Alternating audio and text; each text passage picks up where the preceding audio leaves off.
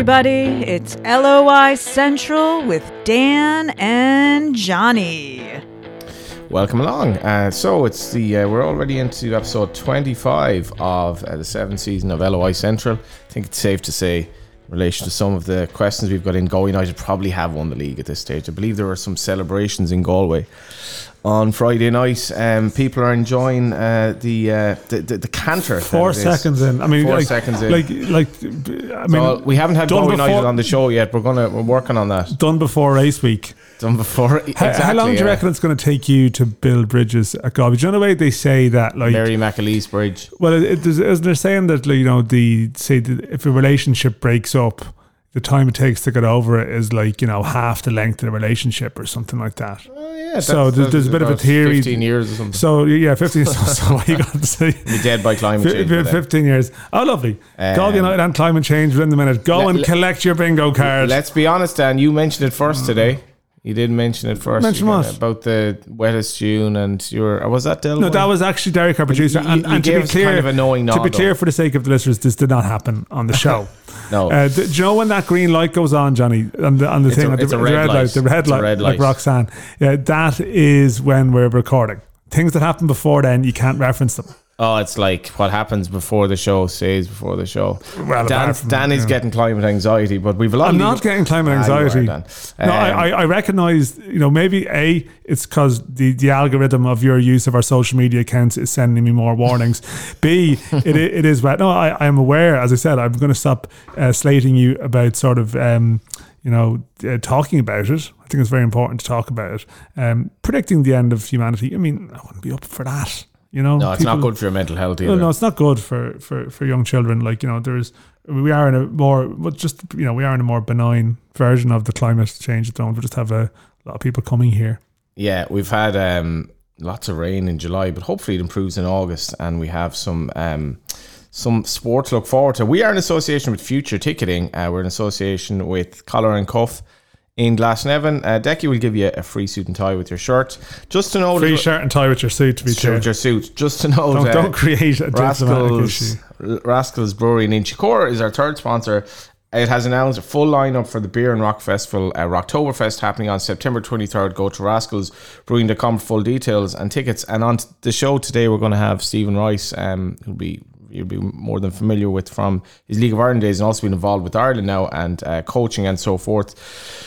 And we've more sort of, I don't know, Dan, more ruminating about the state of Irish football. Do we? I was just watching back the highlights of even Dundalk. How come Icelandic teams can be so good against League of Ireland teams? But they weren't that good, actually, if you actually watched the game. They just exploited They exploited an extremely...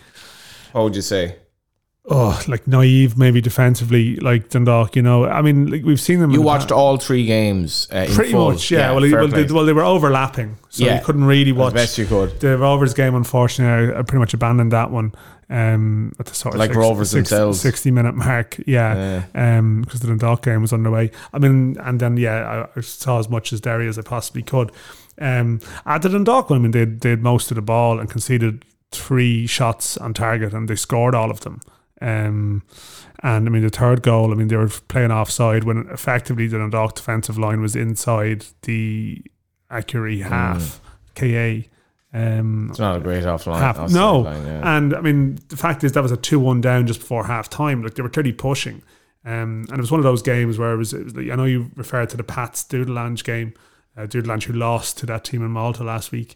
You know, you'd refer to that as a sort of a 5-a-side game, and like, it wasn't dissimilar in the sense that Dundalk could probably tell they were well capable of scoring against these, but then, you know, they conceded the third goal. Like, all very slick counter-attacks. Like, they took them quite well, but clearly then they had a 2-goal lead to protect, and second half John Martin, a couple cleared off the line. I think at 3-2, if it finished 3-2, I'd be very, very confident Dundalk would go through.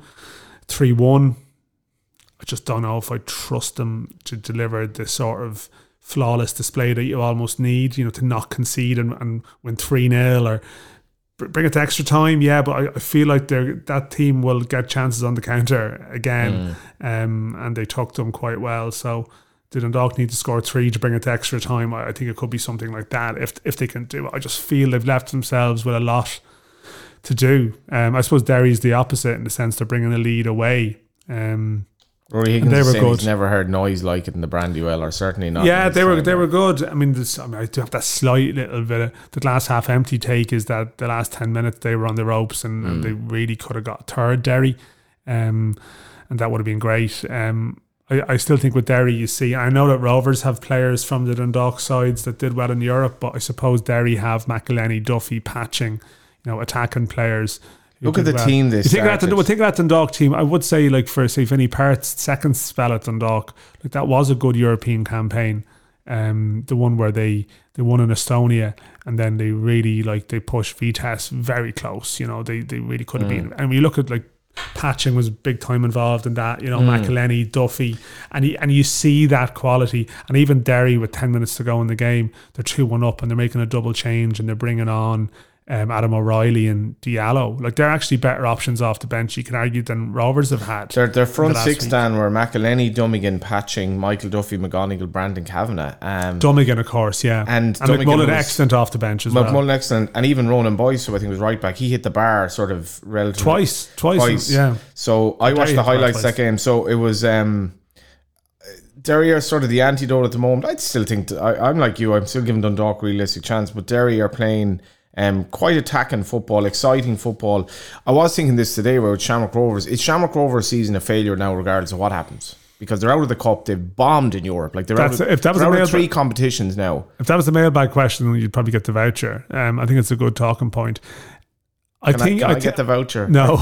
It's always like, you need new clothes. Like, you're just... I'm actually morphing into a bum now. That, like, the way when you're... Are you still wearing the Jesus sandals today? No, not today, no. But the way when your dad, like, would just wear the same sort of jumper all the time. No, I'm just completely indifferent. You're becoming that. And you're on TV a lot more. I mean, I was going to ask you, were you at a game the weekend, but you're generally on racing TV now. I was actually busy the weekend. I couldn't go. And it's kind of... It was strange on I have to admit now, the other day, like, I was working at the races the day of the games, and they were all sort of staggered times, and it was kind of hard to keep up with it, but it was kind of half demoralising just watching the score of the Rovers game come in, and you were telling me obviously that things did go against them in the game. Manus again, obviously. It did. When Rovers started very well for 10 minutes, and you were like, God, we're going to end up looking daft here. Liam Burt come on and did a dribble and really should have scored. But it was stark how quickly they ended up being pegged back. I mean, and it's true, like, the Manus goal, it's just a mistake. Exactly. That's more my sense of, like, just sympathy. It's like, God, what a great career. He's come back from this injury and he's probably just not at that sharpness level that you would want. But clearly he's still better than Leon Paul, so you want him on the pitch. But it's, I suppose, that inability to source a goalkeeping replacement. I know they couldn't get the Kieran Westwood thing done, and it's a little thing, because I suppose if they could maybe get through 35 minutes unscathed, then maybe you kind of hope that it turns. But it feels like Rovers in a lot of these away European games, they just concede. Like, they invariably concede. Well, I looked up the highlights, right, and it was like Ferencváros 4, Shamrock Rovers 0. I was like, and I was actually in the game last year. So there was the first thing that came up on YouTube was the 4-0 from last year. I was like, that was the goal from last year. So then I had to press back on Google Chrome, go into the bottom one down, the second one down, which is the one from Thursday, which was also fun. Yeah, and it changed Ferencváros' team. Like, some of the better players from last year have moved. It's been so long. Okay, it was a new manager bounce. And as I said, Rovers were unlucky to get them. Like, we're having a go at Rovers, but like, how would Rovers have done against KA or Coops or the other teams, Doodlange? Like, they might have beaten all of them, and then we wouldn't be talking about them in negative terms. Yeah. But clearly, their bar themselves has dropped, and it was all their focus is on the fourth goal for the Sean Kavanagh. They obviously they push a bit, but then Sean Kavanagh gets done for pace. And then you say, okay, if you have a team that doesn't have pace in certain areas, then that's maybe why you end up pegged back a little bit and trying to.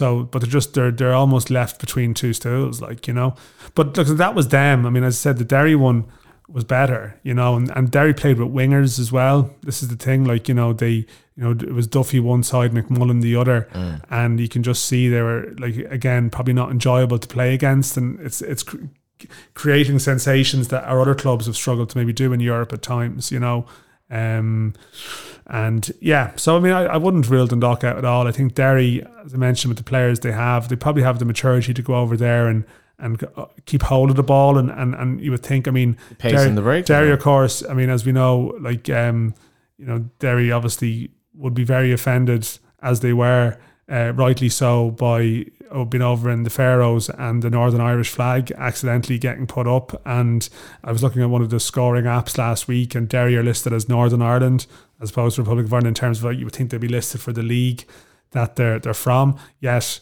their location was very helpful to them in the context of this tie, because a handful of big players from the Finnish team couldn't come to Northern Ireland because of the slightly tighter rules for entry there post Brexit. So we've seen clubs in the past have issues going to play cup ties in the UK, European ties in the UK, and they've had an issue in terms of short term. Did you say I think there was even a team who travelled to Belfast. Was it one of the teams that came here that had to fly into Belfast, and that was an issue?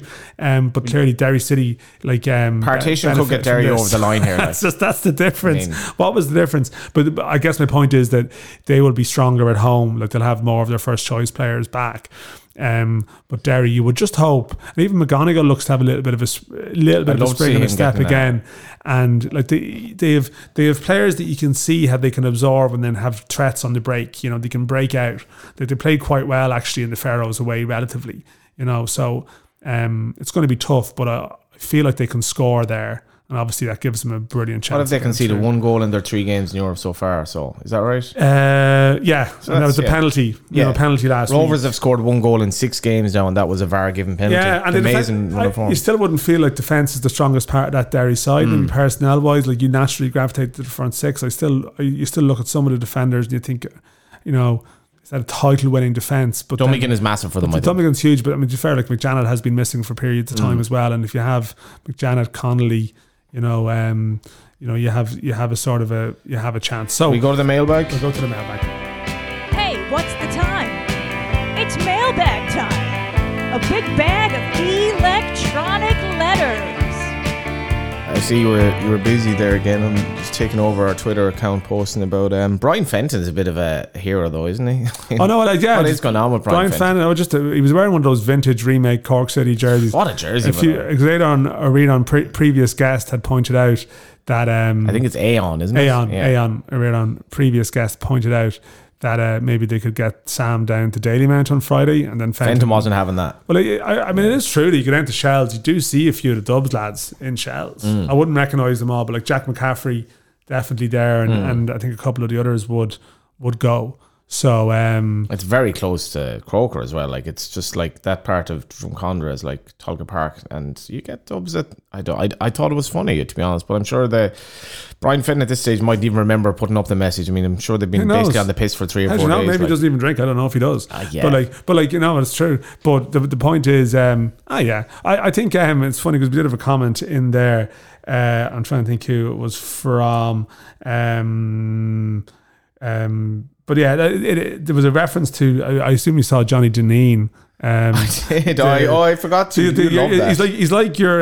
It's like The Simpsons, where there's another Milhouse. It's like there's another Johnny with sort of in the racing world with sort of an enigmatic character with sort of opinions that sort of polarizes and divides opinion. You know, and it's like, you know, this is the anti-you, or is he more like you? Did that make your blood boil down? He posted something the other day about he posted something the other day about, what was it, that, why hasn't any English soccer club taken a chance on David Liver, the top English soccer club? Didn't work out for the big man because he didn't have a great game in the final end. No, he didn't. But like the point being, I mean, we think about it, like, it's more it reflects the ignorance that a lot of people have towards, say, even the level you need to get to be a good League of Ireland footballer. You know, and what you actually see is people like Philly McMahon, for example, and people who've played the codes actually have more respect maybe than sections of the Irish public would for recognising it's a nonsense debate, right? B, there's this strand of exceptionalism running through some people's, and I don't think it's the people who play it. This is the crucial point. It just runs through a team of the people, the commentators who watch it, and maybe it comes back to the origin is it the Graham Garrity and Anthony Toll and this belief that your top GA players could get a trial with that. It's like a 1990s opinion. Kevin Moran was referenced by Deneen, and that's a good reference. Yeah, but Kevin Moran, who also played, to be clear, like, you'd swear he ran off Croke Park, and went over to Manchester and was like, but these goalposts don't have, I can't score points in this game. What is this game you speak of? I do love the way, he did actually play this. He did play the game here too. Kevin Brannigan's doctor, where he was coming back from England just to play for the Dubs, and without telling them, kind of. That's brilliant stuff. Simpler times. I think. But we've seen Richie Foran and other people. Denny Corcoran, very promising. But anyway, my point is, people will regularly say, well, such and such a GA player, if he wanted to, he could have gone to. I suspect Clifford could, if Clifford were trained as a footballer from an early age, I'd say he'd be very good. Trained as a footballer. We had Gary O'Neill on who played with him. He was a centre half, but the fact he was in a centre half is a very different position. Exactly. To be a footballer, a striker in the modern game now, it's about maybe facing back to goal or different Stephen Walsh. It's been Stephen Walsh, basically. But did you see Walsh's overhead kick? I saw that, yeah. Can Derry's billionaire owners afford David Clifford? That was Shane Kennedy's question, which might get you the collar and cuff mailbag. But this whole point, such and such a player could have, we've seen some of the best underage footballers in Ireland, amazing players who just haven't. Well, you're no good at that, actually, just because you see such resentment towards it, but you're just no good at it. To be clear, I actually don't have a resentment, because I think as I actually get a bit older and you actually realise, I actually met a couple of the Dubs players at one of the Endo dinners a couple of years back. I think it was Fenton was at our table and Philly McMahon, and actually, honestly, sometimes it's just the noise created around them as opposed to any of the people themselves. So I have no issue. I like watching the high end Gaelic football matches. Actually, the hurling thing, I feel like I'm not Irish sometimes because I've never even been to a hurling match. Never been to a hurling game? No, and I just don't. That is unbelievable. Derek's the same. But there's a lot of people that are like that. That's unbelievable. There's a lot of people like that. I would prefer. I'd love watching the Mayo story every year and stuff. So I am interested in it. You love watching the Mayo story? Yeah, it's just heartbreak. I know, but it's captivating. But I like the business end of the championship. I enjoy those games. You've never been to a hurling game? Not with the indoor or anything? No, I don't believe. Not a double header or nothing. Oh, sorry, you're right. Yeah. I have been with double headers in Croke Park. Okay, I've been present, but not. I've never actively basically been in the. I've never actively said I'm going to the hurling match with someone today. Whereas I've gone to a lot of Gaelic football games over the years. Used to go to all the loud games when I was younger. But you're like a Northern Protestant games, there for a few minutes. I know, but look, the point is that it's a wet July for them. Marching wise, very wet July. Every cloud. I have every cloud. Actually, that's just too much going on there. I see what you're saying. But listen, the point is, right, first of all, the Johnny Deneen thing, right? I mean, it's a classic example. He's an absolutely brilliantly entertaining character on racing podcast, but it is proof that Twitter sometimes is like pub talk for teetotalers. Do you know what I mean?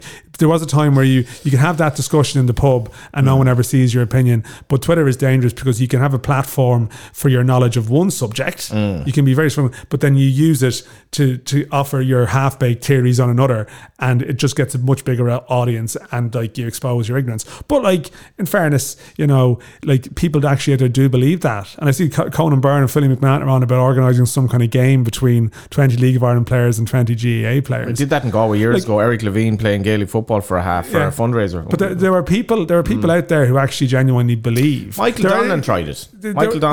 And he was very fast. Peter Whitnell, Owen Bradley. In recent times, it happened a lot in the 90s. But I think the crossover would be, a bit harder. Lee Chin in recent years, and he was fine. It's not there's clearly some extraordinary athletes. But I think sometimes people ended up having to go with David Clifford, which is very harsh. David Clifford went down to watch Kerry FC in the first game. He's fairly open-minded enough to this thing, whereas people would think just he wouldn't lower himself to even being around these people. Generally, people involved in sport are a lot more respectful of other sports people than some of the idiot commentary that exists around it. Just to be clear here, we've had nearly 10 minutes of the mailbag about something that wasn't even in the mailbag. It was Johnny Deneen, Shane Kennedy. Oh, it was. Can Derry's billionaire owners afford David Clifford? Sorry, I take it back. That was the context. What else we got? Wet July. Jim Bob Jones had a reference to Owen Doyle. Yeah, we just Owen Doyle. Just wish him all the best from after his sort of premature retirement from football. Owen, we were trying to get Owen on this week, not at the moment. As has been stressed, there's some personal reasons which have influenced decision, but hopefully we'll have Owen on in a couple of weeks' time. But as at the point at the time, an amazing career, Owen Doyle. People say, what do you mean an amazing career? I think an amazing career in the sense of maximising your opportunities. And we have loads of young players now trying to make a living in the game, earning very small money in League of Ireland clubs who might think if they haven't cracked it at 18, they're done or something like that. And Owen Doyle is the classic, you know, and you know, someone like Chidozie Ogbene as well. There's players out there that are the complete antidote to that sort of negative thinking. Which team had the best transfer window and which team had the worst? Also the best signing of the window. Because the window sort of, I will say, I think the Shelburne signings from Hull, I know there's a lot of commentary around it, but there was a big discussion on this guy Will Jarvis that they've signed on loan. The Hull fans, he was involved in pre-season, and the Hull fans are sick that he's gone. You know, or a portion of the Hull fans online. So he was like, they clearly think he's a top prospect, and of course it created one of these back and forth. Shells, it's only it's a non-league over there. He'll piss it, and Shells fans are obviously annoyed. Here we go, another Hull cast off. And the reality is, like Harry Wood, who I think has looked half decent, he scored on Friday. Some of his deliveries in Dalymount were quite good, but Jarvis come on at a couple of lively moments. Those players could be okay. Now, obviously, Moylan is probably going to go. But they might have signed quite well. 11 games to go and only 9 points between the top 6. Yeah, the Bohs first division is incredibly tight from second last to third. Yeah, as well. It's incredible. Like everyone has a chance. But the Bohs Shells games in hand from Europe, from not playing, you know, those European fixtures being brought forward, have suddenly like they've got some points from them, and it's brought things closer together. Couple of references. Who will be top scorer come the end of the season? Backed this after the Dundalk match. This is a great shout. Alex Mara-Lawler, who backed Jonathan Afalabi at 66-1. And I should mention on the Afalabi mailbag team, in fairness to Owen Rock, will I give Afalabi my collar and cuff voucher for his Player of the Year award ceremony? Given that we did give Owen a voucher for Afalabi being right about Afalabi not being good enough, when actually, Owen, you were wrong and we were right at the start of the season. Yeah. Now, I mean, listen, you know, does anyone else score for Bohs now? Betting it's amazing, actually. Nobody else actually scores. They're like, John, you just get the goals here. But his career can take off now on the basis of this. But Alex, I mean, in fairness to Alex, it's a great bet. I am aware of this because, I mean, look, I do generally play this market every year. I know it's taboo sometimes to talk about your bets. It's not for everyone.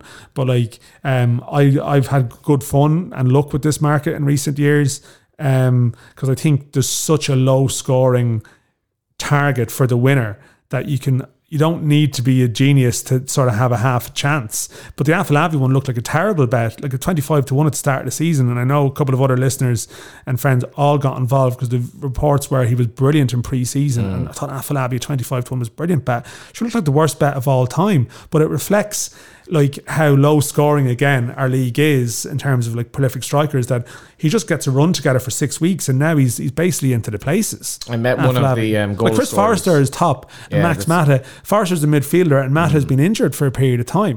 Now I did 4 in this myself this year because I just looked 4 bets for fun. They were Afalabi, Houben, who's still always a safe bet, he takes a lot of penalties. I did Sean Boyd on that base, and he's been injured. What about his goal? He scored at the weekend. Left-footed purder. He's one hat-trick away from winning the shake-up. And Graham Burke, because I always do Graham Burke because he is a player. He might get 5 against there's games where he's always overpriced because he doesn't play as much, but he generally does a game or two in the season where he ignites, and you don't. I didn't do Jack Byrne this year. I have in previous years almost on the basis of dead balls and set pieces. You don't need many goals. And Afalabi could end up top scorer now. It's not a ridiculous thing. What is he, 3 off, I think? I think he's up there now. I think it's 8 maybe now. Like Houben has a very good chance, I think, you know, if he stays fit. Danny Grant back for Bohs as well. I see Bin Mohammed, who was vaguely linked with them, has moved to Gagnon, I think. He had been training with a team in France, yeah. So, but Bohs are in good nick now into they're 5 points off Shamrock Rovers, and the momentum, I'm not saying they're in the title race, but the momentum is with Bohs. The one thing I will say about Rovers is they've the lead concentrated now. I expect they'll win the league, and their players will be back. It's easy to talk about momentum with Bohs, to be fair, right? They were playing Euston at home last week, and they won a cup game the week before, and they haven't won away from home since April. Afalabi scoring. They haven't won. Their away form's been poor, but they played Drogheda at home again this Friday. Danny Grant give them a good lift. No, there's a great chance for that to build momentum from that, but you want to see them do a bit more on. It's the nature of the league this season. It's been so up and down. I know you're still getting stick for the dramatic slump tweet, right? It was never a dramatic slump. Everyone's a bit up and down, and but Bohs now, I think, you know, this was a run of games. Like, you will find that there's a couple of teams that they'll have Euston and Drogheda or Euston and Cork or something back to back, and they'll win them, and we're like, oh, they're flying, and it's just a reflection of where they are in the fixture list rather than being turned around. But speaking of, I mean, Cork City were a form team And now it's gone the other way. How bad was Cork's business in the transfer window? It can be arguably now weaker than we were. This is from Chris Martin. Than we were at this time 12 months ago in the first division. Cup game Waterford will be interesting to gauge the gap, if any, between the teams. Owner will be in for a land if we go down. Yeah, I mean, very poor. I mean, like, obviously, like Rory Keane, we've spoken about this. He's been their best player this season, and clearly him being out, they're going to be weaker without him. But in saying that, their form generally hasn't been good. And I did watch a bit of that game against Shells, and there's a clear gulf. And it does feel like they got the bounce. They got that bounce, and the bounce has well, they got a point in Inchicore. Unbelievable to get a point that night, and it showed that they had a lot of mental momentum. There was a message about Ian Ryan and Bray Wanderers. We'll get to let me get through it. PG O'Mahony, touch of class from Shelburne and Damien Duff for the game for the Keating family. What an asset he is to the league. I don't think enough people in Cork realise that. That's PJ O'Mahony. The reference to Adebayoga to Norwich City from Drogheda. What sort of transfer fee is he worth? I'd imagine the nature of him going there, I wouldn't imagine there'd be big money for anyone. David Snade wants to know, will Johnny ever meet me for a pint of happy days in Rascals? I mean, will you? No.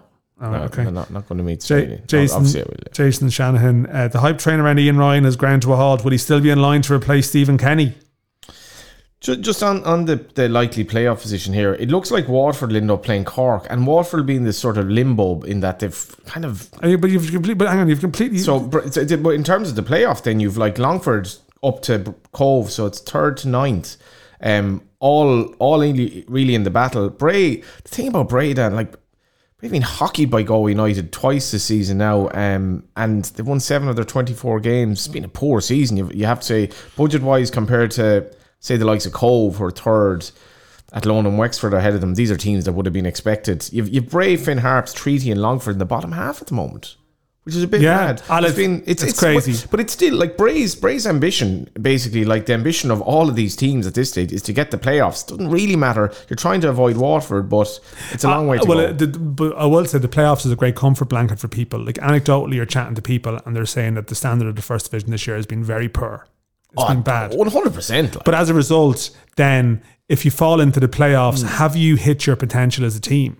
Like you can have a bad season and end up in the playoffs, but you say, well, for the CV it's great, I brought them to the playoffs, but actually maybe your team has been poor all along. You know what I mean? I'd be interested to see how Bray do against Dundalk, because I think Ian Ryan has got a lot in the cup, because Ian Ryan's got a lot of credit for like how his Wexford team approached, say, cup ties last year, and that sense of like bringing a team to a next level. But it's actually just week to week the inconsistency of a lot of teams in the first division for me. This is a bit of a problem with the system in the first division, when half of the teams are either up or in a playoff, and like one of the teams is Kerry, right? So you've basically the majority of the teams that aren't Kerry will be in the playoffs. And then when Galway United are running away with the league, you've this kind of no man's land. No, I know. And even Stephen Walsh, I know it's a great story, but he shouldn't be scoring that many goals in the first division, should he? I genuinely don't think Galway United are a particularly good side. I think if Galway United, and I think I'm already getting this vibe though from the knowledge in the club itself is that we need to sign a massive players to compete in the Premier Division. John Caulfield and Ollie Horgan are no mugs, like they know that but the reason is they have a good defence, and the first division is pretty shit. It has to be said. Like you really almost like part-time teams, like basically, and I mean part-time in the sense of being part-time teams who are pushing for the playoffs. And like, how do the likes of Longford Town keep punching year after year with hardly any crowds, like so with no money in the league? So it's a poor league, and Galway United are running away with it, which is kind of mad. They've never won anything in my lifetime. No. Listen, we need to race through a lot of other stuff because we've got Stephen Rice to come in. Your poll last week, by the way, on it was a little bit like I didn't think it'd be close, but I thought it'd be closer. I thought it'd be more like 86%. I thought it'd be more like 75-25. Interesting. I'm shocked there's just 14% of people out there. Really? Yes, I just think it's fundamentally wrong, and the poll backs up my opinion. Johnny, we're not having a debate about this. It's never going to happen. Why debate it? I do have some nostalgia for those days. I know people do, yeah, but people have nostalgia for shy times in the league. I don't know why. The weird thing is just the weather. The weather is so mad now. It almost doesn't matter anymore. Oh, here we go. It does matter, but like, Johnny, it's about look at July, son. Yeah, okay. Thank you for that. But like, take the people involved in schoolboy football and ask them about the number of games that are called off during the winter at times, right? Seriously, like, okay, just like it's a nonsense debate. It's not going to happen. It's not a nonsense debate. It is. It's not going to happen. Absolutely not a nonsense debate. It's not going to happen. So you would be back aligned we're moving all our schoolboy. We're trying to move our schoolboy seasons to align them. Yeah. It makes much more sense on a number of levels to play calendar year. I don't think it's a nonsense debate, because you did bring up a point last week where this kind of proposed advantage of like playing teams in pre-season isn't what it was. I'm still in favour of summer football, but I don't think it's a nonsense debate. I think okay, it's not a nonsense debate, but it's not going to happen. No, I don't like see debating. I don't know. Like we can all debate many things in our life, but you'd like to think that you're debating something that has some relevance to the future. It just doesn't have a relevance to the future. Like the only people who would probably be pushing, ironically enough, debate like bringing it forward are people who want to go back in time for like all sorts of reasons in their life. You know, and they're probably climate deniers, ironically. Some of those people. But we're not going to go for that. Yeah. So your poll was handled. A couple of references to Owen Harry's references to the tackling, and Peter Fitzpatrick saying the referees in the League of Ireland are blowing up for any physical contact, but actually in Europe now they're being let flow, and it's actually true. The games are being let flow a lot more in Europe, which is actually a good point. Is John Coffin, Kevin Hardy is going to chew up and spit out these bluffers in the Premier next season? Well, as you've said, they might realise they need to sign some more players. Rossi, I don't remember being disappointed in a European showing in years. I suppose we'll have a European debrief when all the teams are out, and hopefully by next week we're not in that situation. With respect to John Caulfield, 65 points from 24 That's an amazing. games. It's an amazing like for series losers of a team, really. Like fair play to him, and he did put Stephen Walsh up front as well. He was the person who completely gets the credit for that. You're trying to get back in there, like, you know, as we said, 15 years, you'll be okay. There was just great anecdotal tales of like John Caulfield and Ollie Horgan going for the pints like after the game Friday, and I do miss that because like, they're two good characters. To be fair, and it's race week as well. One for the mailbag. So Conor, we had a lot of messages about this last week. What do you think about the League of Ireland telling Darren O'Hanlon that he can't make his YouTube videos anymore? I'm sure you've seen them.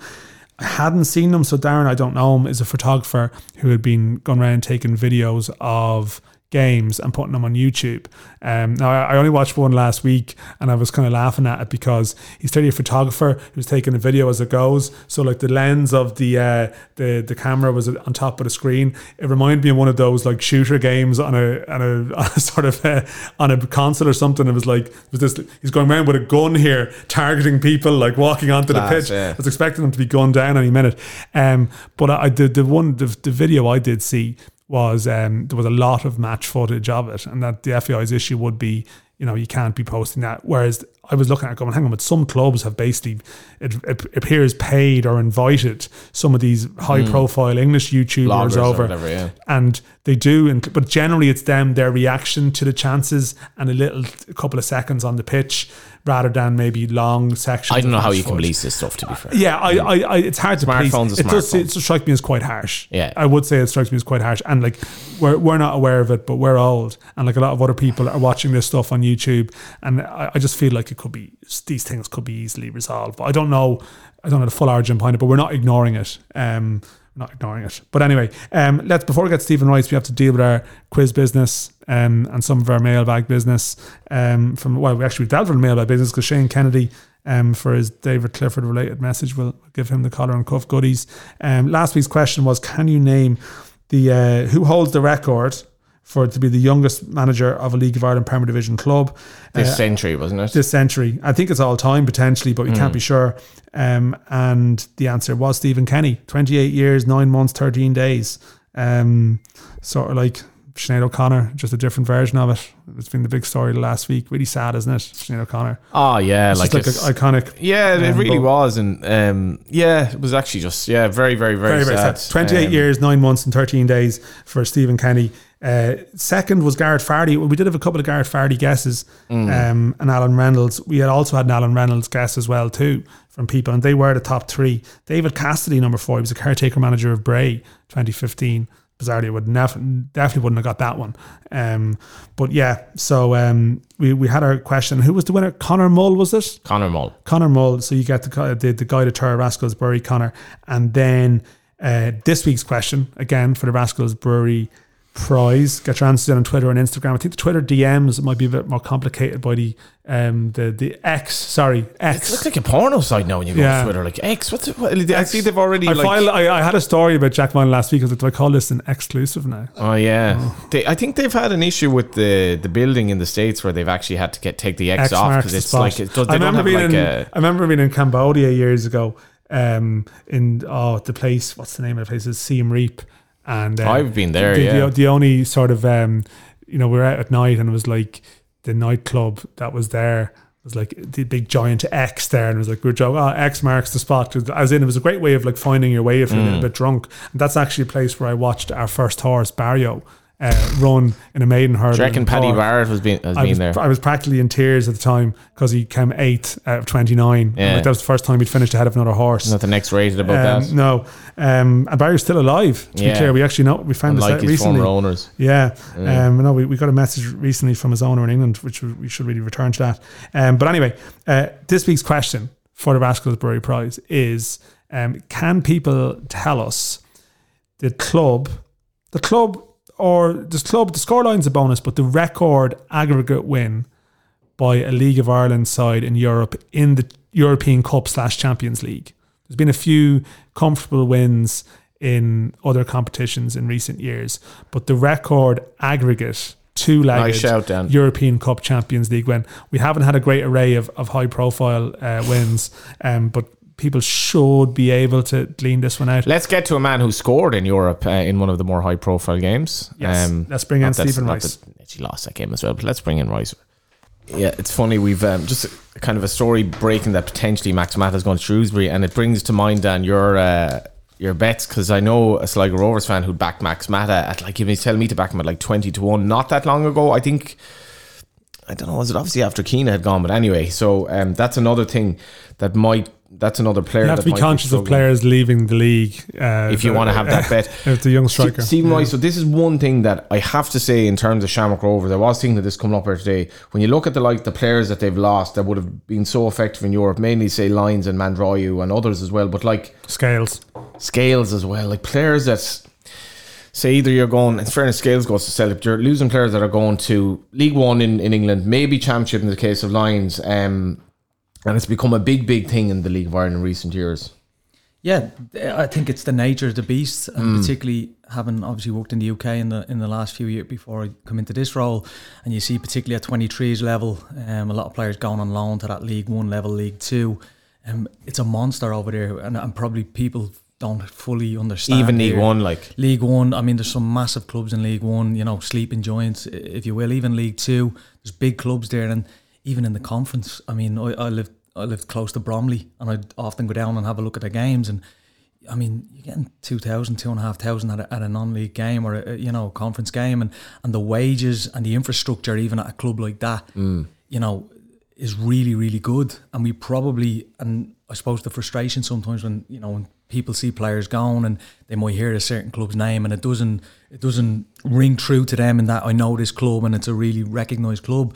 But they're big football clubs with a lot of money behind them and a big fan bases and a really good infrastructure. What do the League of Ireland clubs do then? Because the infrastructure element isn't going to be fixed overnight here, I think it's fair to say. But like, if we're losing players, and I can see the attitude from the players, they want to get on the ladder in Britain, that's fine. But how do we compensate here? Because there's something wrong with Shamrock Rovers this year in Europe, like simply because they don't have the players at the moment to compete, and I don't know why that is.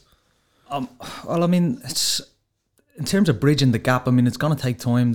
I don't think anyone was thinking that this was going to be an overnight thing. I think Shamrock Rovers have dominated the league really, really for the last three years now, 3 in a row, which is an unbelievable achievement. And I suppose when they're so successful and they've been so good, the expectation obviously comes then that Europe is the next step. And I'm sure when Stephen and his staff and stuff sat down at the start of the year, they would have obviously highlighted or prioritised certain competitions, and I still think that the league would have been the priority, but obviously they probably would have wanted to progress a little bit further in Europe or get probably Conference League and grow from there.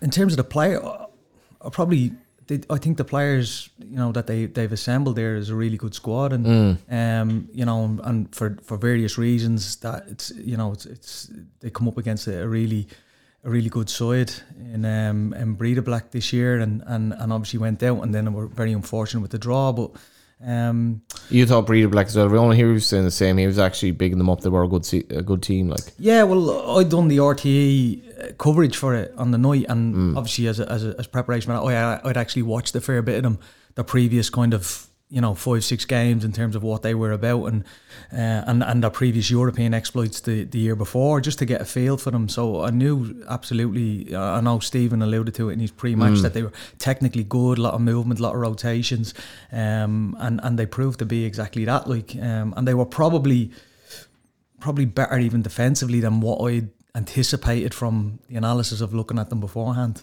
It's mad about Brewery then that I saw we had Mark Ogden a couple of weeks back who'd been over at the qualifying tournament, and for them, like, playing Copenhagen was huge. Like, the chance to play Copenhagen, a former opponent of Shamrock Rovers, to them it was like, I don't know, an Irish team playing a Scottish club or an English club. Like, that was the one they wanted. And you see last week to play Copenhagen, they conceded at home in the first minute. They're built up for this big event at home. Now, they lost 2-0. Looking at the sort of the statistics and all very, shots on goal, I guess conceding in the first minute means that you're more likely to be sort of chasing a bit, but it seemed like they competed reasonably well. But they did okay. But look, I mean, Stephen, there's always, we're getting besieged with messages about the European results this year. Oh, this means the league is terrible. And then last year it might be, well, this means the league is great, if the results go well. And you're like neutral. You're obviously watching games as a neutral observer. I mean, what do the European results say about the league in your experience? I mean, I sometimes would argue, well, these are just cup ties, but do they also highlight levels as well? Or what do you make of the general level of our performances this year? I think there certainly can be an overreaction to games in terms of one-off results, and even going so far as back when I was playing, that if 4 teams go out, or if we don't, there's partly is the look of the draw, which is like a cup draw, that you'd end up against like a Brewery, which are a bit of an unknown to a point, but a very good side. Levels are absolutely, they come into it in terms of the ability. You see the players, the technical ability of and the mobility of some of particularly the European teams. It definitely comes into it, Dan. You can't get away from that. But I also think the progression that our league has made in the last few years has been really good. But we're not moving forward as a standalone.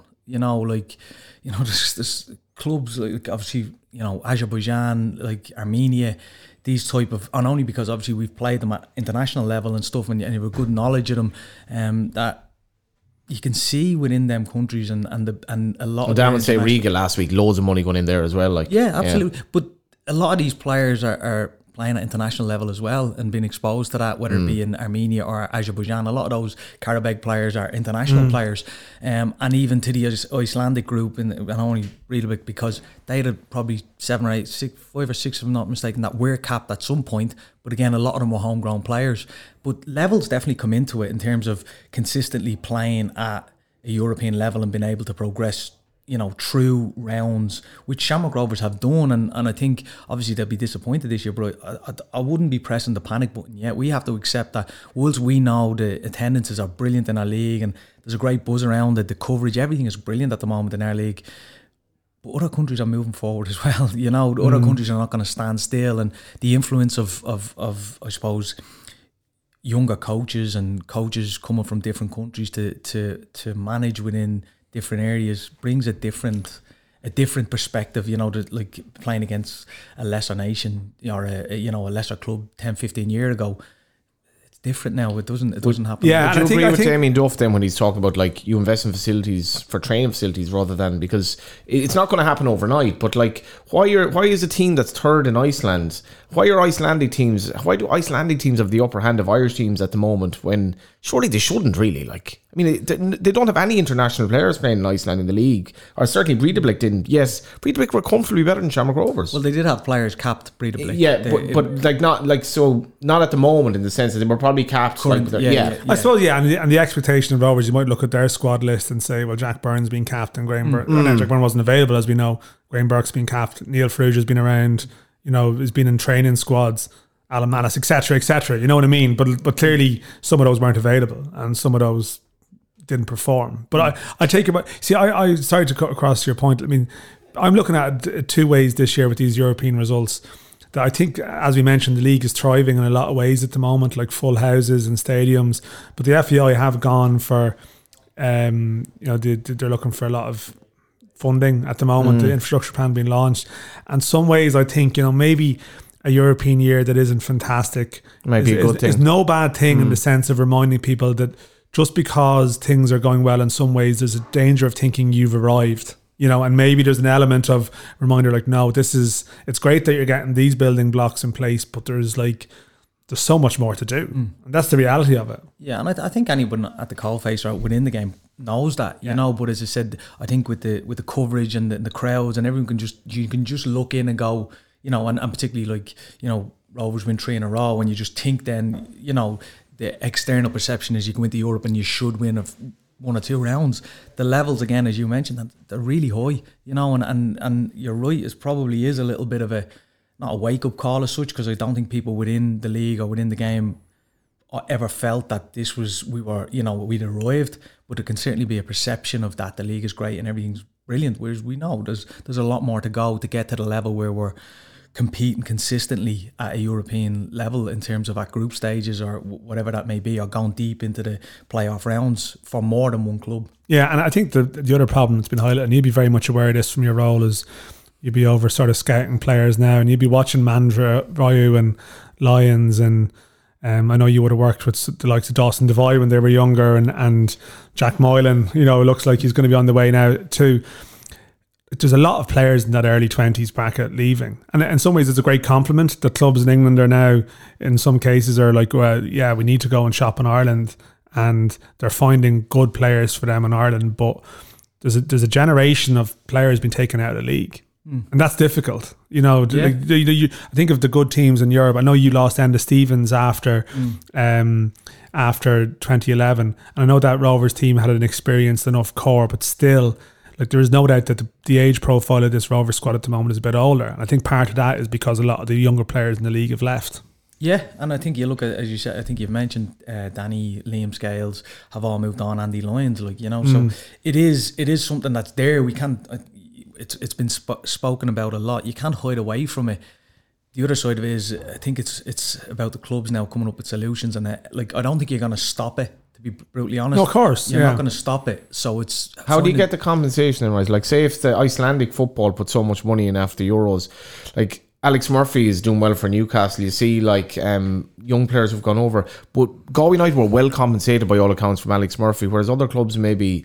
What's the actual net result of letting these players go? Because there doesn't seem to be that structure in place to get proper money. I don't know the answer myself. Yeah, from a club's perspective, I know the finances differ depending on the player and depending on the club's situation, but I also think you have to. People say letting players go, like the clubs have a difficult situation because you've got a player who's absolutely desperate probably to go as well in terms of an opportunity, as well as his agent. Exactly. Well, yeah. Of course, yeah. So it's not as straightforward as the club saying, "Well, we're just letting them go." If you've got a player in any industry, someone wants to go and do something different or move, it's difficult. It's difficult to keep them happy within that if they want to go, if you prevent them from doing that. So I think it is the way it's going to be. I think there's a responsibility now on obviously everyone now to come up with solutions and how we fill that void in terms of ideas, and how can we, as Dan said, if that talent drain is going and we're losing these players, we're doing something right. But I don't think in the immediate future we're going to be able to stop it. But it's what we do in that middle ground with those, for example, the 19s. You have to grow our pool of players. That's the point. You're not going to stop people going. Like, if people, I understand the debate that's come from the likes of Mandry leaving for 30 grand, and I think people are stopping that. You see, Cork aren't doing the clause. Cork City aren't doing the clauses now either. Bohs clubs, but as we pointed out previously, if you can stop doing clauses, but players will just let their contract run out then, and then you will get a set figure of compensation, which can be quite good if you go to a championship club and a bit lower if you go to a League One club. So that's not an issue. The issue is the fact that by losing 10, 12, 15 players, you don't have another core of players in their generation. That's the issue for me. And it's those under 19s that reach a stage that if you're not ready to play first team football in the League of Ireland at 18, 19. And as you've worked a lot with development with players, as you'll know, some players will blossom earlier than others. But we have a lot of demoralised 18, 19-year-olds that don't have somewhere to go. And that's part of the issue, I think. Yeah, no, it's definitely, it's definitely something that's there since I worked in the underage setup as well. And you're right, there's a lot of latecomers, some that, if they someone like a Dawson or a Jack, for example. Jack was tiny when he was a kid, wasn't he? Jack, Dawson, James Clark, the three of them were future developers in that they were they were in a squad with myself, which were called the Future Developer Squad, which where they were technically proficient, but physically probably weren't that, like small lads that weren't able to cope with the physicality of a Nathan Collins or whatever it may be within that. That same generation was Nathan Collins, wasn't it? Jason Knight, wasn't it? Yeah, exactly. So that was kind of a thing that we had those three particular. That was in the GDSL. That was with the FAI. Then the Future Developers Group. We took them after the Kennedy Cup, and because they probably weren't ready for international football, it was like a second group. And those three are just prime examples of those latecomers that, as long as they stay within the system and given the right opportunities, can go and excel. But definitely the 19s in terms of, I know three players can play under and stuff, but I still obviously think that gap between 19s and first team is big, and it might be a way of having that extra league or the 21s or 23s, whatever you term it, to fill that little void. I'm not saying it's going to absolutely, because the best players are going at 20, 21 or 22. There's nothing to say those 18, 19-year-olds are going to be ready for that, but it certainly bridges the void or bridges the gap, whether they're included in a cup competition or whatever it may be, to expose them to a certain level of senior football before the others move on. And it goes back to then the clubs having real plans in place and long-term plans for individual players, in terms of, if it's Dan McDonnell and he's a 15-year-old high potential player, what's the long-term plan for Dan McDonnell, not the long-term plan for this team? So how do you plan for an individual? What's his pathway look like? What should it look like in 12 months, 18 months, 24 months, to make sure that when this void comes, that he's in a position to step in and there's something to happen there. Yeah. So again, certainly from an individual perspective, having those type of pathways and plans for the individual, not just a group of players, would help that. Where's the third tier then, in terms of second teams and college teams, and maybe even players being out on loan that are literally, at least they're playing senior football? Are you a fan of it, the idea? Yeah, I like the idea. I definitely think, because I definitely feel that there's some really good sides in the colleges and obviously the Leinster Senior League. There's some good sides there, and I think some of the clubs would be well equipped to come up and cope at that level in terms of that tour division. But it's a brilliant opportunity for our younger players to go and be exposed to having to win games, or understanding how to win games, not having to win games, because if they're at a Pats or a Bohs or Shamrock Rovers, I'm sure the development, that's part of the development, but it's about learning how to win games in a certain way, that maybe you don't get exposed to at a 19s or 17s level. I just realised that, Johnny, you raised something on the show earlier that I didn't actually answer it. It was a comment you had. Would this year be regarded as a failure for Shamrock Rovers if they only won the league? And it's a mad thought, really. I do think, and I'm sure I'm waiting for Stephen to come in on this, the nights that you win league titles are the great nights in your careers. I'm sure you remember them all very clearly. I do still think, if they do the 4 in a row, they'll be massively celebrated. I think the broader point, will they be getting mentioned at the end of the year in the RTE awards and all these reviews? I think, unfortunately, maybe a bad year in Europe stops you getting that kind of acclaim, the wider acclaim that Stephen Kenny's Dundalk got and stuff. I think that's an issue. But they were knocked out of the cup as well with an extra man for... It's a problem. I'd say it absolutely drives them crazy that the FAI Cup final has become a massive event, and while Rovers did have it as the springboard for this era, you can argue, in 2019, the fact, and they were at the one in 2020, the COVID one, and they were sort of in control of it, and then they got done by Dundalk. The fact that they're heading into, when they're the dominant side of the league, to not experience that 3 years in a row, I'd say it drives them crazy. And there's no doubt it's dented their standing, but I still think as a group, if they do the 4 in a row, they'll be welcomed back in 10 years time, and they'll be on the pitch or something, and no one will be talking then about Iceland in the same way that the Rovers team in the 80s, like they didn't set the world alight in Europe either. Well, would you say then that, like, when you say regroup and that, like, is this a time now for Rovers? Say they get knocked out against Ferencváros, they're in a great position in the league, their players will be coming back. What will Stephen Bradley do in terms of, and the senior players as a group? Because this is a tough time. They've had 6 games, they've scored 1 goal in 6 games, they've been knocked out of 3 competitions. They haven't been playing well. I think their confidence is probably suffering a bit. What will they do as a group to say, listen, let's focus on the positives here and win this 4 in a row?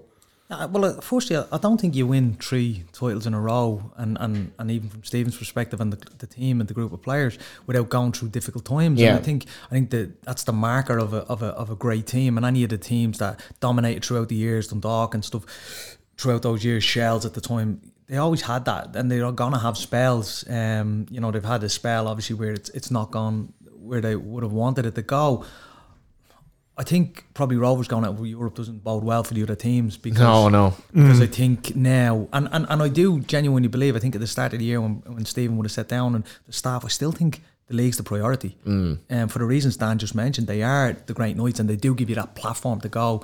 Now I know the progression in Europe and all that is a part of it. The money now would have been huge, we'll say. That is one thing they've lost out on. Like they've coughed up money by getting nowhere in Europe that maybe they not saying they budgeted for it, but they would have made plenty of money last year in the group stages, which now they just don't have. But that's not the problem for the players and the management in the short term. That's a broader issue for the club. You're right. Like that is not ideal. Like I think as much as I doubt they would have budgeted to go through, but they've made the bare minimum of what around 800 grand or something, and obviously they've had a couple of trips when even getting through one round will be 1.4. Like it multiplies, and I think for them, you have players on contract renewals and stuff, and maybe it can factor in to that. Yeah, but, and I suppose it felt last year when they got to the group stages, then they start to prioritise the league properly, because they're like, we've made the group stages and we have this kind of, we're probably a little bit out of our depth in the group stage, but we'll do as best we can and we'll try and win the league now.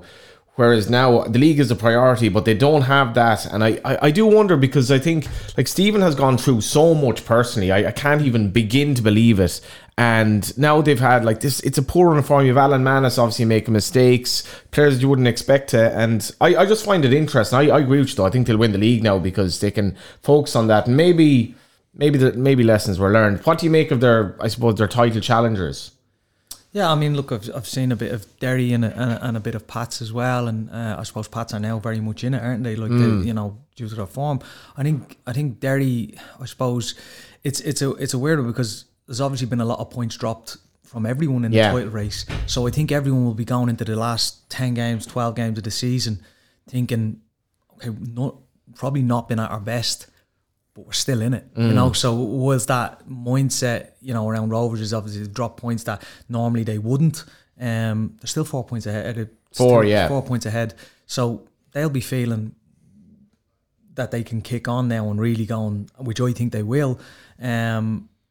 But Derry and Pats will also be feeling that, they've dropped more points than they would have liked, but they're still very, very close within touch and distance.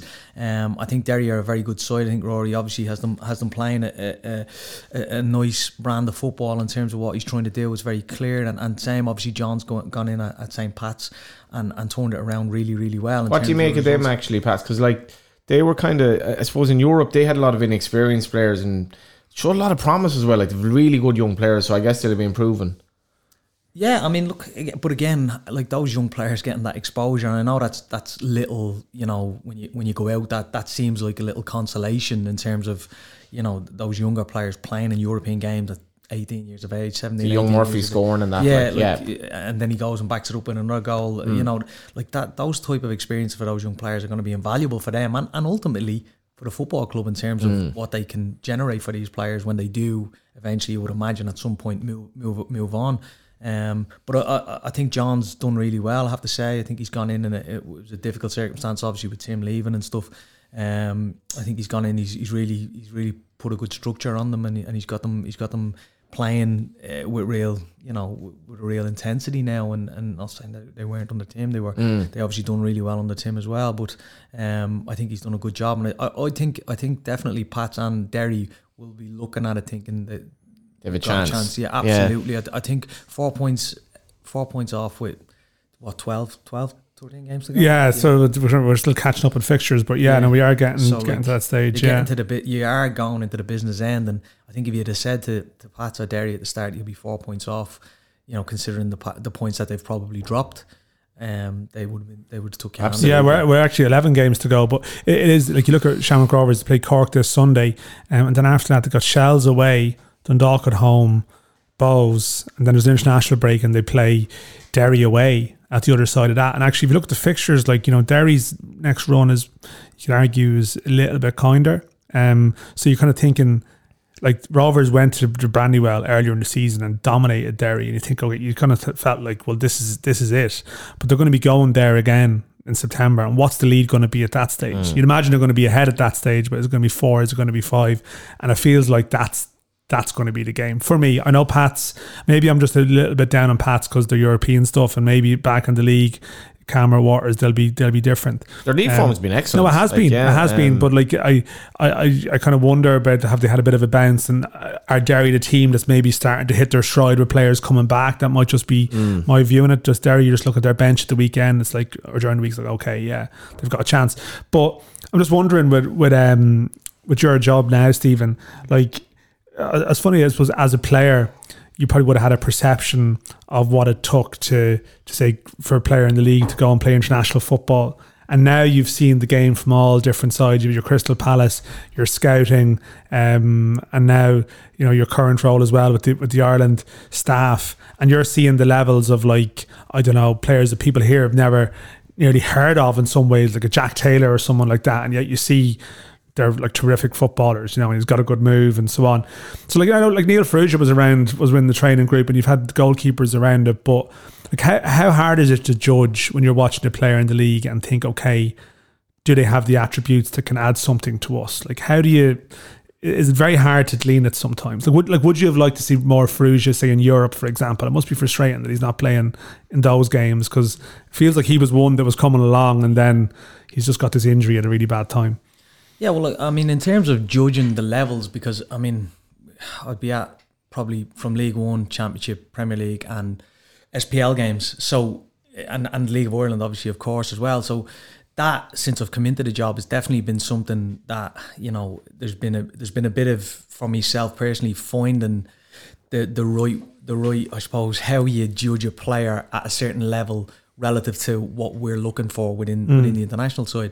There's certain attributes that we look at that are absolute non-negotiables that we need in terms of can they do certain things as a wing back, for example, or are they physical attributes sort of as a wing back? Yeah, be both. Yeah, be both. Be technical, physical, and then within that, then you're looking at, you have to take into context the level of the opposition, the pitch, the surroundings, and sometimes the context of the game can tell you a lot, even if it's a lower League One game. There's certain elements within that, so it's not you can't just say black and white. These are the things how I differentiate a League of Ireland player playing against Pats and Rovers on a Friday to Derby against Lincoln on a Saturday. Within each game there's certain elements that from the position that we're looking at, or that player that we'll look and say, right, can he do it at this, or can he execute this at this time in this environment, or in the context of the game. But there's certainly the execution of technique under pressure, is a big one for any level. But there is a lot in terms of and it takes a while to even do the report after game, because you're trying to contextualise the game. When I'm writing a report for the manager and for Keith, and you're trying to contextualise the game and what did the opponent do, what system were they, what style of play were they, because that's all relevant to how that player may have played, and then that all gives little bits and pieces to ultimately come to the decision. Well, if you mention Neil, or if it's someone in a League One team, Jack Taylor last year, can we perceive that they could do it at international level based off these things? Yeah, just on a general debate, because we had O'Leary on last week, and we've had sort of players, I'd say, maybe from your generation of players who would speak. We'd speak about maybe some of the changes to the style in the league in recent times, and some people would say, yeah, teams are playing more football. Sometimes it's nice possession in their own half. Is there the same pressure on the ball? You see in Europe, some of our teams have struggled under pressure, and you kind of wonder, are they being asked different questions here than they are week to week? I don't know what you feel about, like, it's a younger league now. There's no doubt it's a younger league. And by its nature, does that change the style, the intensity, certain attributes that the players need to thrive in it? You mean when the opposite, under high pressure? Under high pressure, yeah. Not under pressure, because there's two elements of it in terms of we have the ball, whether it be international or that there's pressure without the ball, or there's pressure when you have the ball under no pressure, and then there's high pressure. So there's two elements to that. In terms of, I think obviously there's been a big contrast to when we played and the style of play. You look at, say for example, this Rovers team to our Rovers team. You know, the total opposite ends of the spectrum in terms of what we were and the qualities within it in terms of that. But I think it is a younger league. I think obviously the influence of like, say for example, Guardiola on the game in terms of across the world has been obviously astronomical, and then the implementation of the underage leagues, and then naturally when you bring in an underage league, a development league, you look to other underage development leagues and what they're doing there in terms of trying to, and if you look to the UK, it is possession based, and what they want to do. So that and the fact that these younger players are coming through, and it goes back to a little bit, we talk about the 19s or the 17s. Are they getting exposed? And I know, because they do at times get exposed to that, but consistent pressure, and there's probably more the mental side of being able to cope with not being pressed at times. You know what I mean? And have the ball. And can you explain that to people who are like, what is he talking about there? No, like I know what you mean. When you have time in the ball that you're not actually used to. Like, I mean, look, I was a presser, get the ball back, give it to Bradshaw, give it to the good, you know. So like that, it was high energy. That's the way the league was, high intensity, high energy pressing. So you didn't have time as the attacker to have the ball and to think and to play. You had to do it instinctively, which is, you know, the technical players really stood out then, and you got, you know what I mean, back then, but we were all pressers and workers, and that's what we were. But now the types of pressure obviously are different. So if there's a high press, like for example, if it's, you know, Brewery against Rovers in that first half, and how they jumped and wingers went out in. But then there's a different type of pressure that they leave you on the ball, and they totally withdraw as a team and say, well, you have the ball, show me what you can do. Yeah, and that's a different type of pressure, because now, and again, is it something that we come up against a lot in this league? Probably not that much. Yeah. You know what I mean? So they're setting a few traps there potentially as well. Traps, or, you know, are saying to you, okay, we're leaving this particular player on it because we know, and we're trying to set a trap on that side or whatever it may be. Is that a concept of Irish football in general? Do you think that like there are Irish lads, like they're not going to be able to, they're not technically good enough? Like, no, I don't think so. It's homework. It's more homework maybe, and they're watching something. Because I don't think it's just Team C, or I think you look at the league now and technically very, very good. But I suppose I'm making the point when Dan talked about pressure and dealing with that, different types of pressure. Yeah, there is different types of pressure for the player in possession. If it comes in quick, you know, like they can play quickly and you don't think it's instinctive, and the defender, the presser makes your decision for you because of the angle that he presses at or whatever way he comes at you. Whereas on the other side of that, if you've got the pitch and they've dropped into that kind of central area and they're just saying to you, you make the decision, and stand that they're setting traps, that's a different type. But it goes back to that, being able to expose our players to all those different types of pressure. It's not easy, because is it evolving fast again from your perspective?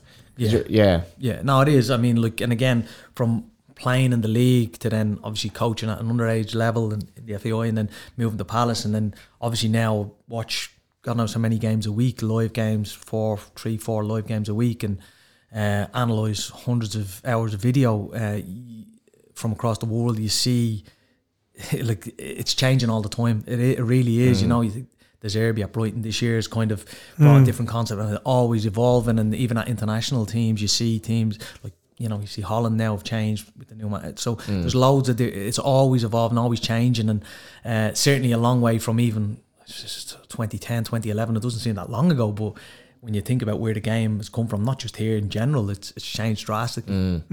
You've been linked with various jobs at various times. I mean, as the party is like very curious about what management itself will hold for you. Does that linger within you? I know you've got a big job at the moment. You've big games coming around the corner. So I'm not saying next month, but in general terms, like, you've done a lot of learning. You know, you've done a lot of observing. Are you always thinking about that next step eventually? Look, I think I was in here probably just over 2 years ago, or not far off, when I kind of took the job initially in this job, and I never made any kind of secret that like, you know, that's eventually what I would like to do. I've learned so much, obviously, from like even obviously being in Palace and with Sean Derry, seeing Roy Hodgson, how he works, and now ultimately Stephen and Keith Andrews and even John O'Shea, John Eustace, Anthony Barry.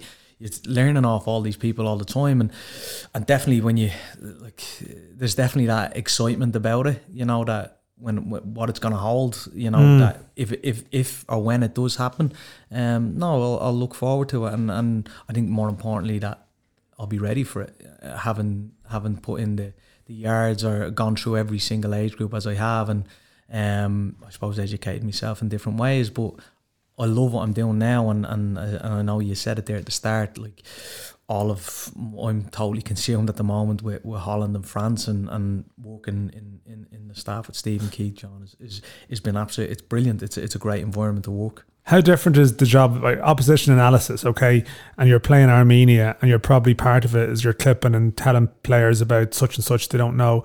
How different is it when you're sitting down with Kylian Mbappe, footage and clips? Like, I mean, is it, do you still have to apply the same principles to it? Yeah, like, I mean, I'd walk off, like, so, like, I think obviously part of it is opposition analysis, and that entails everything, Dan, in terms of tactically analysing the opponents and then having solutions on the best way we can win the game tactically, set plays, free kicks, throw-ins, from every aspect, to not only show what they do, but then to come up with solutions to say, this is what they do, and then it goes into the melting pot of a discussion. Keith Stephen will do the same, and that'll be that, you know, so it's a real kind of open environment and challenging each other.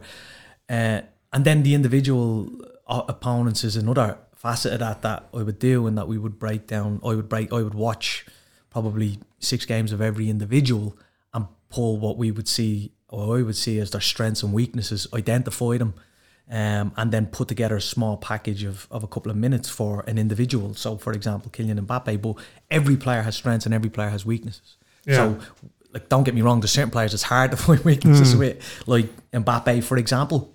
But like every player, he does. So sometimes that can go to 6, 7, 8, 10 games of finding his pieces, where that when I sit down with, you know, a Matt or whoever it may be before a game, that I can say, this is where he's good, these are the tendencies, these are habits. These are his habits, and in certain moments, these are what he wants to do. In certain areas of the pitch, this is what he loves to do. But also on the other side of that is that this is what he hates playing against, and this is what he doesn't do, whether it be defensively or whether it be from an attacking perspective or into transition or whatever it may be.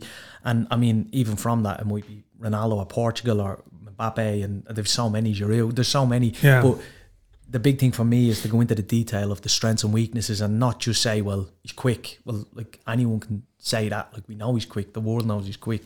It's what's his tendencies when he goes that way, or when he goes onto his left foot and he goes onto his right. When does he like to accelerate? When does he like to slow down? You know, and all these little bits that if the player's in that 1v1 that he can think. So that's another element, that individual. But it's something that sometimes you like can't find.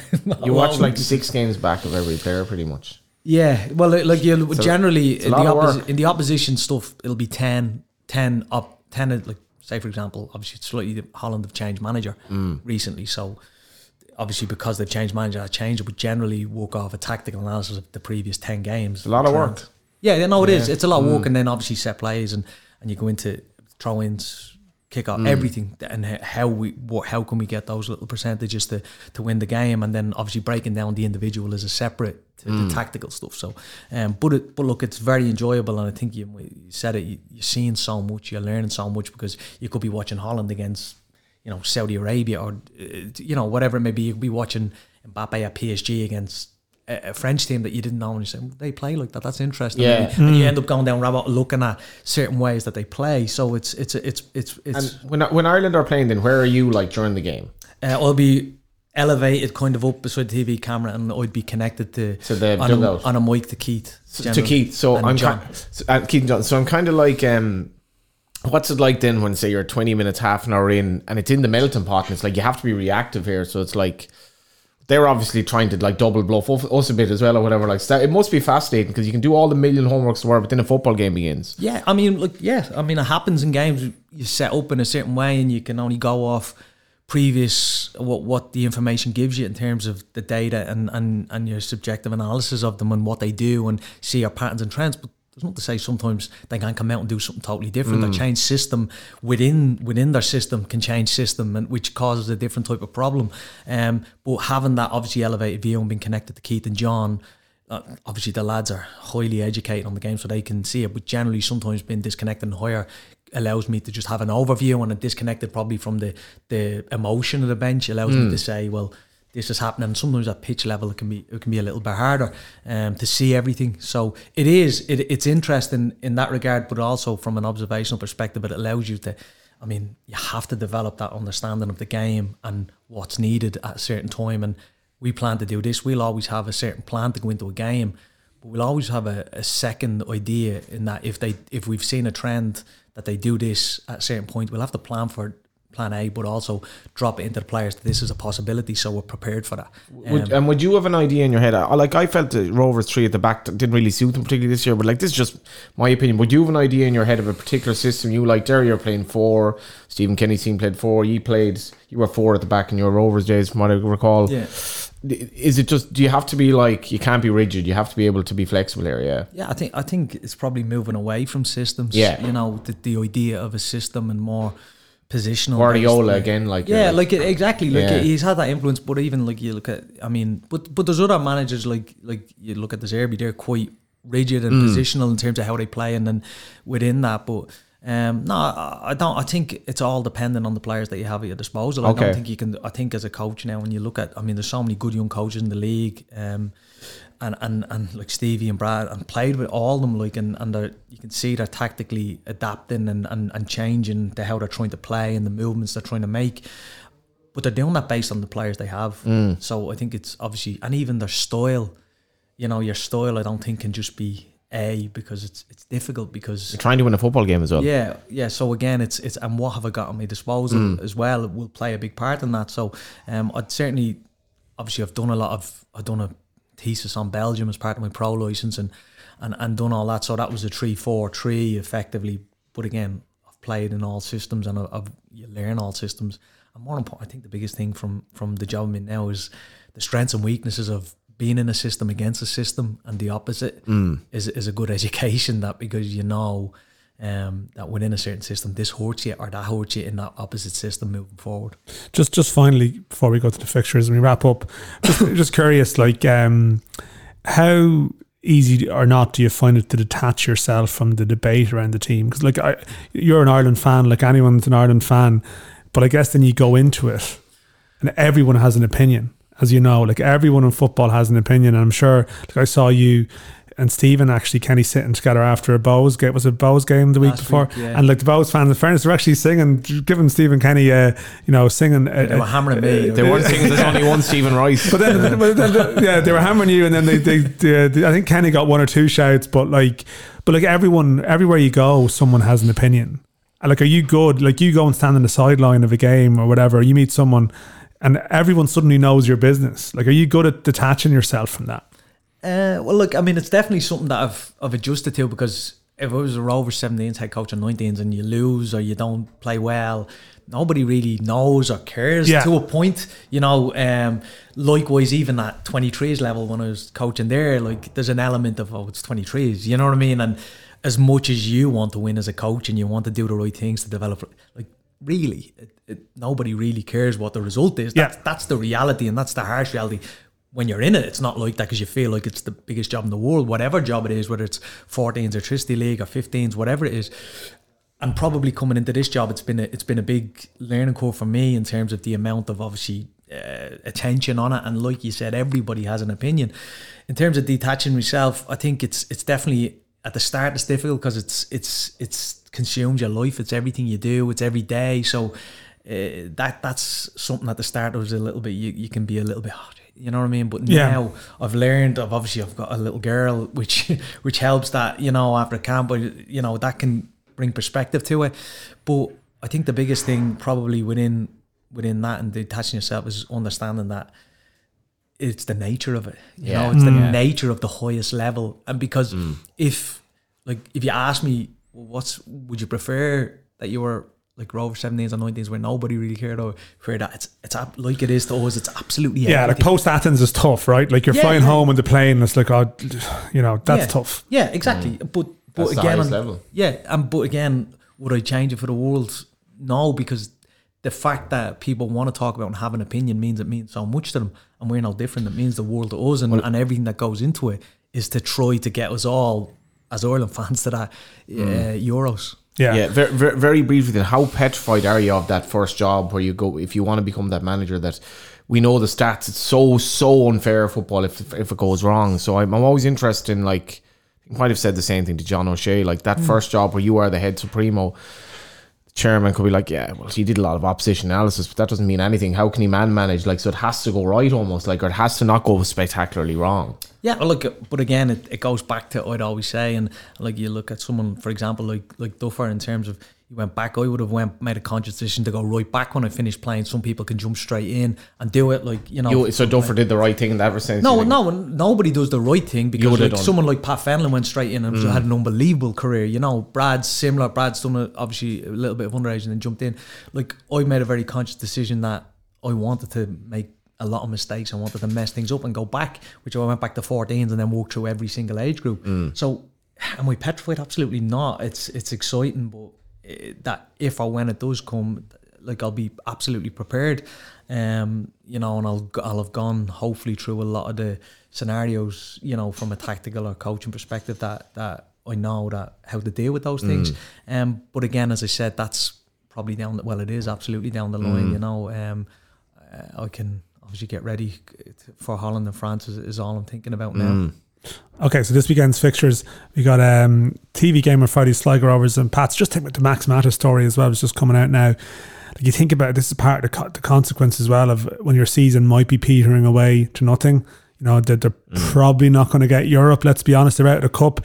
You need to, that club needs to try and balance the books somehow, and that's the danger. Like, that's dangerous as well, in the sense that they're not out of the woods. They're not out of the woods, but I think you'd look at the form book and you'd say that they'll be okay. But I think that's what you do. You have to be, the club has to run itself as a business, and that's part of the problem. Maybe if you're chasing Europe, you have a different discussion about letting your striker go, because you're thinking, well, hang on, there's 250 grand for us there if we get through, or the cup, etc., etc. When you're out of that, then that's unfortunately what happens. It's a pain in the arse, but that's the reality. Sligo Rovers, St. Pat's, Bohs against Strada also on Friday. Then the Sunday, because we have the European fixtures rescheduled. We've got UCD against Derry, we've got Dundalk against Shelbourne, and we've got Shamrock Rovers against Cork City. And of course, we have the European games on Thursday night, as people will be aware. Johnny, First Division? Waterford, Kerry, Treaty, Longford, Bray, Athlone, Cove, Wexford, Finn Harps, Galway, all Friday night.